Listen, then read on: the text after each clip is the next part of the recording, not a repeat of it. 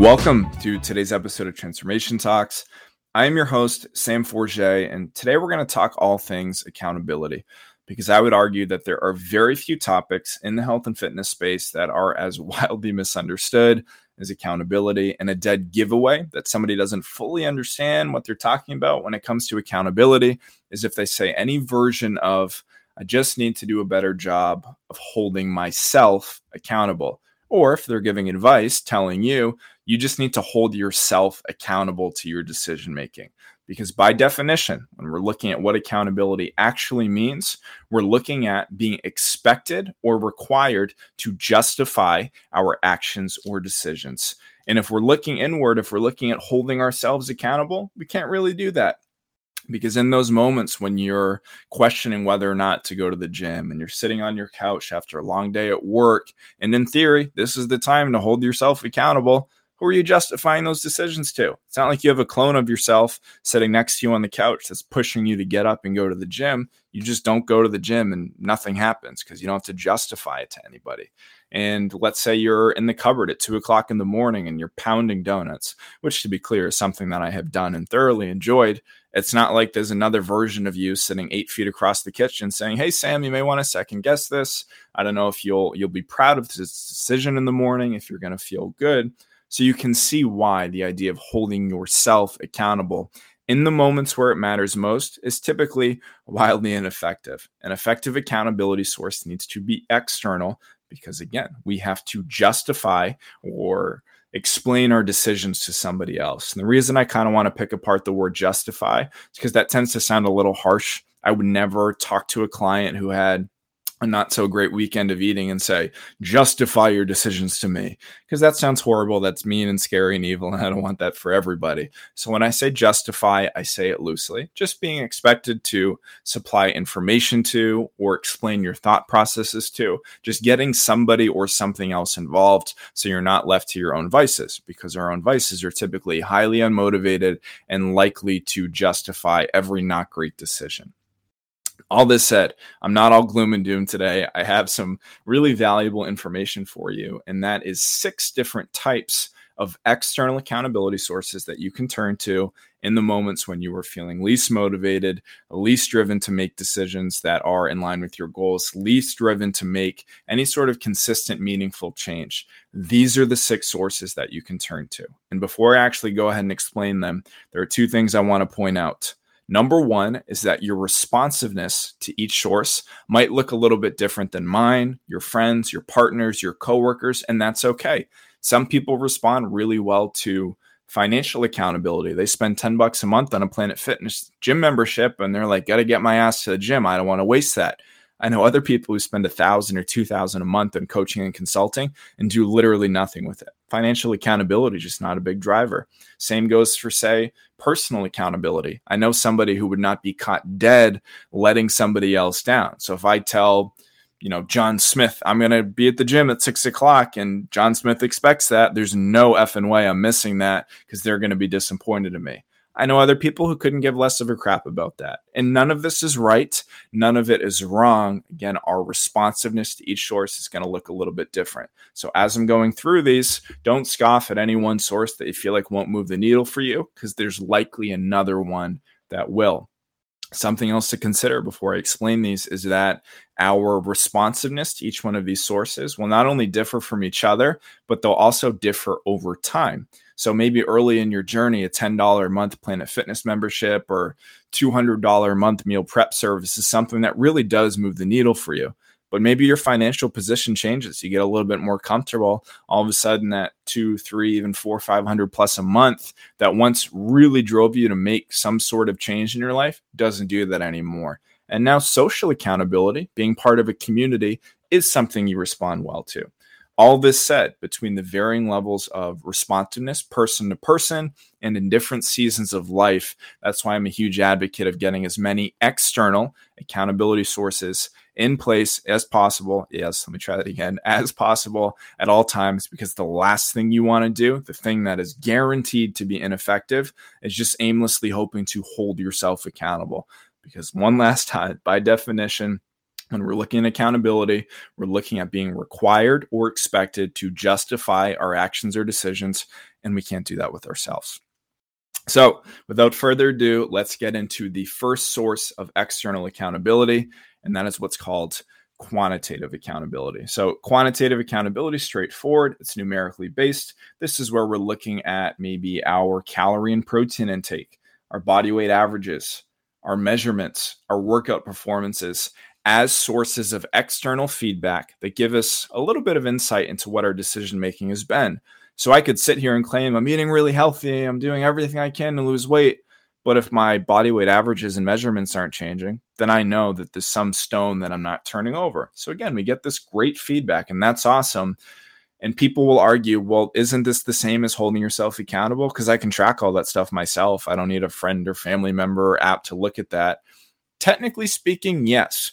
But in my experience, in about 10 years now of working with hundreds of people on a very intimate level, people tend to shy away from these numbers when they don't like the numbers. So the most common examples of this, I missed a couple workouts in a row, so I'm going to stop tracking my workout completion percentage.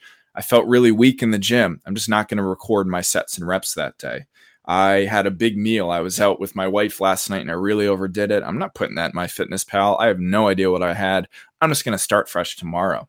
Or I ate really big last night. I don't want to step on the scale. Excuse me. I don't want to step on the scale this morning and see what the damage is, which is a topic in itself, and it's just water weight. But I digress. So you can see why and how in the moments where it really matters to have that numerical feedback and to have that quantitative accountability in place, if we don't have somebody or something else to submit these numbers to, it's far less likely that we'll maximize this source. So yeah, I guess in theory, there are people who can use quantitative accountability on their own and do well. I would argue that those are in the extreme minority of people, and that most people, unfortunately, I'd say it's human nature though, will shy away from the numbers if they don't like the numbers. So that is the first source, quantitative accountability, which is essentially just numerical feedback. Source number 2 is social accountability. So before I explain it, some short examples, or some quick examples, I should say, are starting a group chat with friends and family members. I work with a lot of nurses, and at one point I was working with 3 nurses at one time who were all friends, and they all had their individualized plans for me and their personalized check-ins for me. But they also started a group chat on the side to swap recipes, to push each other to get to the gym, to push each other to make good food choices. So not only did they have personal accountability with me, which is something we'll talk about soon, financial accountability with their investment in coaching, but they also had this social component, something community-based, where there are other people who either share similar goals, similar struggles, similar wins. I'll also see this in the group coaching programs that I run, which historically several hundred women have done. We're looking at anywhere between 30 to 50 women per group. So if you're in a small community of 35, 40 plus other people who have the same obstacles as you, the same desires as you, the same or similar plan as you, you're more likely to follow through because you want to maybe carry your weight. You want to inspire others. You're possibly inspired by other people in this community. So you can see why social accountability can be so powerful. I would say the other most and kind of last most common one that you'll see is something with coworkers. Unfortunately, the most common example of health-based, I say health loosely here, challenges in a work setting is some sort of weight loss challenge where it's who can lose the biggest percent of their body weight in the next 10 weeks. But when you do things like this, it tends to encourage not so sustainable behaviors, to say the least, and water manipulation and occasionally cheating, things like that. So if you do something with your coworkers, with your team, with your employees, I would encourage you to do something habit-based. So maybe everybody has to drink a certain amount of ounces of water every day, or go for a walk first thing in the morning, or have a certain amount of vegetables per day. Something that is very addition-based, positive, empowering, realistic for everybody. And when you add that social component of knowing everybody in your office, everyone on your team, all of your employees are doing it, you're much more likely to follow through. The next accountability source is also perhaps the most misunderstood. It's deadline-based, because you'll hear me and a lot of other coaches say you shouldn't put a timeline on things. You don't want to say, I want to lose 30 pounds in 6 weeks, because similar to the weight loss challenge in the office, it's likely going to encourage some pretty unsustainable habits. but you can use some deadlines to your advantage. And the thing that immediately comes to mind for me is, or I should say the person is my sister, because at the time of recording this, I think she's 5 or 6 years into her running journey now. But I think back to when she first started and signed up for the New York Marathon. So she had that on her calendar. That is an external deadline that is theoretically non-negotiable unless you just dropped out of the race altogether. But she had a little skin in the game where she obviously invested in the race. She had public accountability, which we'll talk about in a second, where you share your journey with others. And then you have that deadline. On maybe the days that she didn't necessarily want to go on a run, it's like, well, tough shit. I'm now 12 weeks out from this race. I need to follow through with that. So having a performance-based outcome can be really helpful, whether it's a 5K, whether it's a marathon and you're feeling a little more ambitious like my sister, whether you are looking at a 5K, I already said that, a powerlifting meet, whether you're looking at a strongman competition, even like a walkathon. Like, it doesn't have to be anything overly extreme, just something that is on the calendar, non-negotiable. Some others that are a little bit more of a slippery slope, but potentially powerful for some people would be a family vacation, a family photo shoot, something that's a little more aesthetic. The reason I say these are a slippery slope is I don't want anybody in the mindset where they're not vacation ready or photo shoot ready or beach ready if they're not an arbitrary body fat percentage, because that's not the case at all. I want somebody to feel confident all the time. You don't have to be 7.5% body fat to feel that way. That said, if you just want to dial things in a little bit for you, not because of mainstream pressure, not because of family or familial, I should say, or friend-based pressure, that's great. And we should empower that. And maybe knowing that you have a beach vacation in 12 weeks, you want to feel your best on the beach. And that's great. And as long as your process is very non-extreme, very sustainable, that can be a powerful driver as well. Another way that you can use the calendar to your advantage is setting minimum commitments to stuff. So here we are talking about deadlines as like a hard end date for something, but we can also use it as a start date for something. For example, you might say, well, before I dive into another 4 to 5 day per week workout program, or before I try counting calories again, I'm going to commit to doing 3 full body workouts per week at home and having a protein and vegetable with every meal. And I'm going to do that. I forget what I just said, maybe for the next 4 weeks or maybe for the next 30 days. I'm going to earn the right to the next phase of this, which may be 4 workouts that are upper, lower, and gym based. And I'm going to introduce calorie counting or something similar to that. So again, you can use the calendar in a really empowering way. I just don't recommend, or really any coach wouldn't recommend, that it be, I need to lose this many pounds by this date, because that's just not going to work in your favor. Next accountability source, financial accountability. So as we already talked about a little bit, people's responsiveness to this will certainly vary. I do know people who have the $10 a month Planet Fitness membership, and they're like, well, I ain't wasting that. I'm going to get up. I'm going to go to the gym. And I know other people who have 6 gym memberships and do absolutely nothing with it. The commonality here, the thing that has to drive, or that's required to drive somebody to make the most of their investment, is typically when there are other accountability sources in place, like you've invested with maybe a personal trainer, a specific person that you also don't want to let down, on top of not just wasting your money. But it also has to be just enough of a financial or monetary investment that you feel a little bit uncomfortable with it. And I'm hesitant to say that because I never want people to think it's coming from a sales perspective that's like, you need to spend more if you want to take action. That's not the case at all. But if you're investing an amount that you really don't give that much of a shit about, it's unlikely that you're going to do anything with it. So it may be a case where you've budgeted, we'll use a hypothetical, $300 to $400, even $500 a month for a coach, which is very middle ground at the time of recording this in the industry. But knowing that in your last experience with a coach, that wasn't really enough to drive you, maybe you look at getting a coach that you have a deeper connection with. So we do have that personal accountability, and maybe investing just a little bit more. I know plenty of people who offer, let's say, $6,000 90-day programs, which sounds asinine to some people. Why would I spend that? I can find all this information online. Well, the more you pay attention. And you better believe that as the investment goes up, your level of effort buy-in wise also goes up. So again, I never want this to sound like insensitive or monetarily privileged, or I'm like, spend as much as possible. But know that if you're spending just enough, not to put you in a state of financial insecurity, but just enough to make you mildly uncomfortable, where you're second guessing swiping your card a little bit, it's almost definitely going to result in you taking more consistent action. But this will fluctuate a little bit for everyone over time.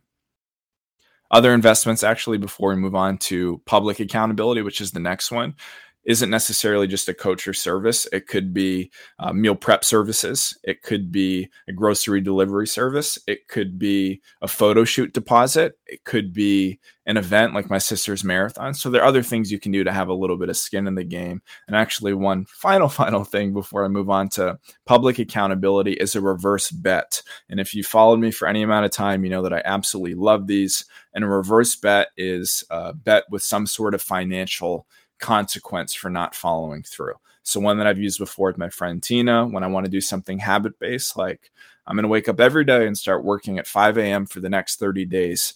And if I don't, and I've given Tina this money in advance, I want you to submit this to the IRS. Like whatever the most unspeakable thing is that you just do not want to do at all, that's what a reverse bet is. So maybe there's a political party that you're not particularly fond of. You give enough money that you'd actually care about. So let's say 100, 200, 500, 1,000 for some people. You give it to a friend that or family member that you know can be vicious when you really need them to be, and say, hey, there are no ifs, ands, or buts about it. If I blow this, if I don't follow through with my commitment, I need you to send this money to so-and-so, this political party, the IRS, whatever you don't want to send money to. And trust me when I say that will light a fire under your butt. So you can see how multifaceted financial accountability is. Next one we're looking at is public accountability. So some examples of public accountability would be announcing whatever your challenges or goal is on social media, which is not meant to be done in like a braggadocious way. It's like, look what I plan on doing, because some people do that to kind of get the praise in advance. But just mentioning training for a 5K, had a good run today, because now there are other people at least mildly invested in what you're doing. They're mildly invested in your journey toward whatever that goal is. And not that people will lose sleep if you drop out of your training for your 5K race, or if you don't reach your hydration goal, but you don't want to be seen as a flake. You don't want to be seen as somebody who doesn't follow through with their commitments, which is where that public accountability can be so powerful.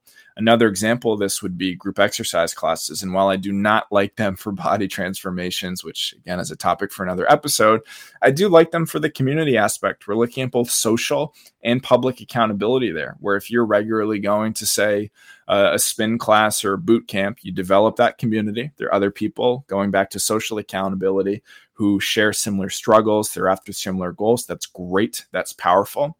And then from a public accountability perspective, you're leaving your house and going to that gym. Or even at the time of recording this, a lot of people are still working from home, not comfortable in a gym. Maybe you're just on a group Zoom call. That can still be public accountability, and that there are other people aware of what you're doing. Maybe you share with your coworkers what you're doing as well. That's another source of public accountability. So you can see how a lot of these don't necessarily operate in isolation. So when you have financial accountability, it's more powerful than this personal accountability. When you're announcing on social media what your goals are, it's helpful when you have community accountability on the back end. So as many of these in place as possible is always going to be your best bet. Last source of accountability, number 6, and arguably the most powerful for the vast majority of people, I would say either this or financial accountability, would be personal accountability. Having to justify your decisions to somebody that you have some sort of connection with, somebody that you do not want to disappoint. So the most common examples of this, or example I should say, is obviously having a coach, and ideally a coach that you have a relationship with. If I can throw a little bit of a jab toward the industry for a second, something you'll want to stay away from is working with a coach who allows you to sign up without ever actually speaking to you. I see this so often. You go to somebody's website, it's like, apply now, congrats, you're an online client. You don't know my dieting history. You don't know what my specific goals are. You don't know what my obstacles are. How can you possibly care about me and how I'm doing? So that is a red flag to watch out for, whether you're looking for a fitness coach, a nutrition coach, a personal trainer, anything like that. You want to be able to have some sort of connection with somebody, because if you don't care about disappointing them. I once worked with a coach who, it was very clear within a couple of weeks of working with them. My plan was not personalized at all. I was just a name on what was likely a very, very lengthy client roster. And if that was my expectation going into it, that's fine. That's not the end of the world. Some people are very comfortable with a hands-off non-personalized approach. But when we're looking at personal accountability and what drives people to do better, having that connection with a coach is really powerful. So I think of specific people that I've worked with. Matt Mills, who is a former guest on this podcast, professional strongman, elite powerlifter, gym owner. He was somebody I looked up to in the strength space, somebody that I did not want to disappoint. Again, not that he'd lose sleep over me missing a deadlift workout, but I don't want to check in with him on Sundays and be like, hey, I didn't do my workout because I didn't feel motivated to, or I didn't hit my protein goal because cooking chicken takes too long. That's not something you want to say. You want to honor your word. You want to follow through. You want to not let this person down. They're sticking their neck out for you in some capacity. They're putting effort into designing you a plan. You want to make sure that you're actually getting the most of that if we look at the financial component. But then we also want to make sure that that personal connection is strong enough to drive consistent action. Personal accountability does not just have to be with coaching, though, although that is often very powerful because it provides multiple sources of external accountability. I also think about my longtime friend, Matthew Glebus. He would not mind, I should say, me mentioning him on this, where I have trained with him for the last on and off various workouts, different programs for the last 10 years or so. It's a shared love of ours, a mutual interest. And you better believe when Matt and I get after it, I go a little bit harder because he's somebody that I admire. He always works extremely hard and everything in life. He expects a lot out of me when we're working out. So even though there's no financial skin in the game, that's a source of personal accountability, just like a workout partner that you really get up for that drives you, and not a workout partner that's going to let you skip lower body workouts and Bulgarian split squats because they're hard and they hurt. Somebody who actually pushes you. So to recap, 6 sources of accountability in no particular order. Quantitative. This is numerically driven. This is having your numbers tracked in some capacity. Social, having a community of people who share similar struggles, a similar process, who are after the same thing or a similar thing as you. Deadline based, having something on your calendar that is non-negotiable that you are working toward, that's going to give you feedback as to whether or not you actually pushed toward a specific goal. Financial accountability, having some skin in the game, remembering the more you pay attention. Source number 5, public accountability, making your goals known, not in like a braggadocious way, like I said, but just putting it on social media, telling your coworkers about it, letting other people know what you're up to and what you're after. And lastly, and arguably the most important one, we're looking at personal accountability, having to justify, and again, I say justify loosely, your decision-making to somebody who has a vested interest in your journey, somebody who cares how you're doing, somebody who puts effort into your process, somebody that you don't want to let down. It's also worth repeating that your responsiveness to each of these is going to vary over time, and it will vary person to person. So right now, for me personally, I can say that personal accountability, at the risk of sounding redundant, is the thing that really moves the needle for me. When I hire a coach, I do my due diligence. I look into somebody that I could actually hang out with outside of the coaching dynamic. And when they put their time and effort and expertise into creating a plan, I don't want to blow it off. I want to follow through with that plan. Another big driver for me would be public accountability. So when I post to my social media accounts, when I'm emailing to my list, when I'm writing an article about, when I'm recording a podcast about something I'm trying to do, I don't want to be seen as a flake. I don't want to be the guy who doesn't follow through with my commitments, because here I am telling other people to follow through with their commitments. And these are the things that really drive me right now. We're looking at personal and public, but maybe eventually having a specific deadline in place. Like if I get back into powerlifting or strongman, that would drive me more, maybe along with quantitative accountability. So don't quit at the first sign of non-responsiveness to any one of these sources. Your best bet by far, though, will be having as many of these sources in place. And shameless plug here, anytime you're working with a coach, you are going to have several of these sources in place. You're going to have quantitative, where you are maybe submitting your weekly body weight averages, your monthly measurements, your calorie and protein intake to a coach who can then assess and intelligently adjust your plan. Social accountability can be worked in with a coach if there are other people in a small group setting, if you are being connected with other people on a similar journey. Deadline based, if you have specific habit challenges. For example, with my clients, we use something called the primer period, where, and this has been great, I recently introduced this into my coaching process, where I don't quote unquote let somebody diet until they have had baseline healthy habits when we're looking at stress management, sleep quality, food quality, activity consistency for a minimum of 3 to 6 weeks. So deadlines don't just have to be weight-based by a certain amount of time. Financial accountability with a coach is obviously having a little skin in the game, investing in somebody else's time and knowledge and expertise. Public accountability, if you decide to share your journey and your coaching investment with somebody else, friends, family, hey, here's what I'm doing, here's what I'm working on right now. And obviously, personal accountability, when you have somebody who is frequently checking in with you. So coaching in general tends to be the highest yield investment because you're looking at a minimum 3 to 4 of these 6 sources of accountability. And if you want, you could get a full 5 or 6.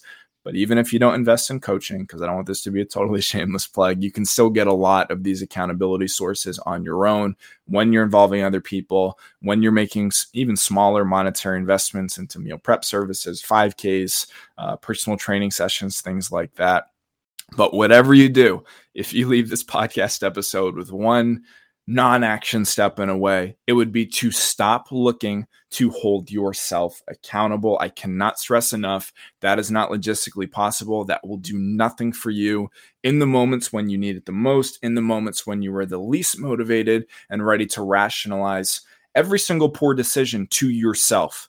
That process would end up being very, very different. That rationalization would be very different if you're now justifying those decisions elsewhere. If you know somebody's going to check in on you, if you know you have to show up to a class the next day, if you know there's an app you have to submit your numbers on, you're always going to do better. So my challenge to you as we wrap up today is to assess these 6 sources of accountability that I went over and make sure you have as many of them in place, ideally, especially the ones that you know you're going to respond extra well to.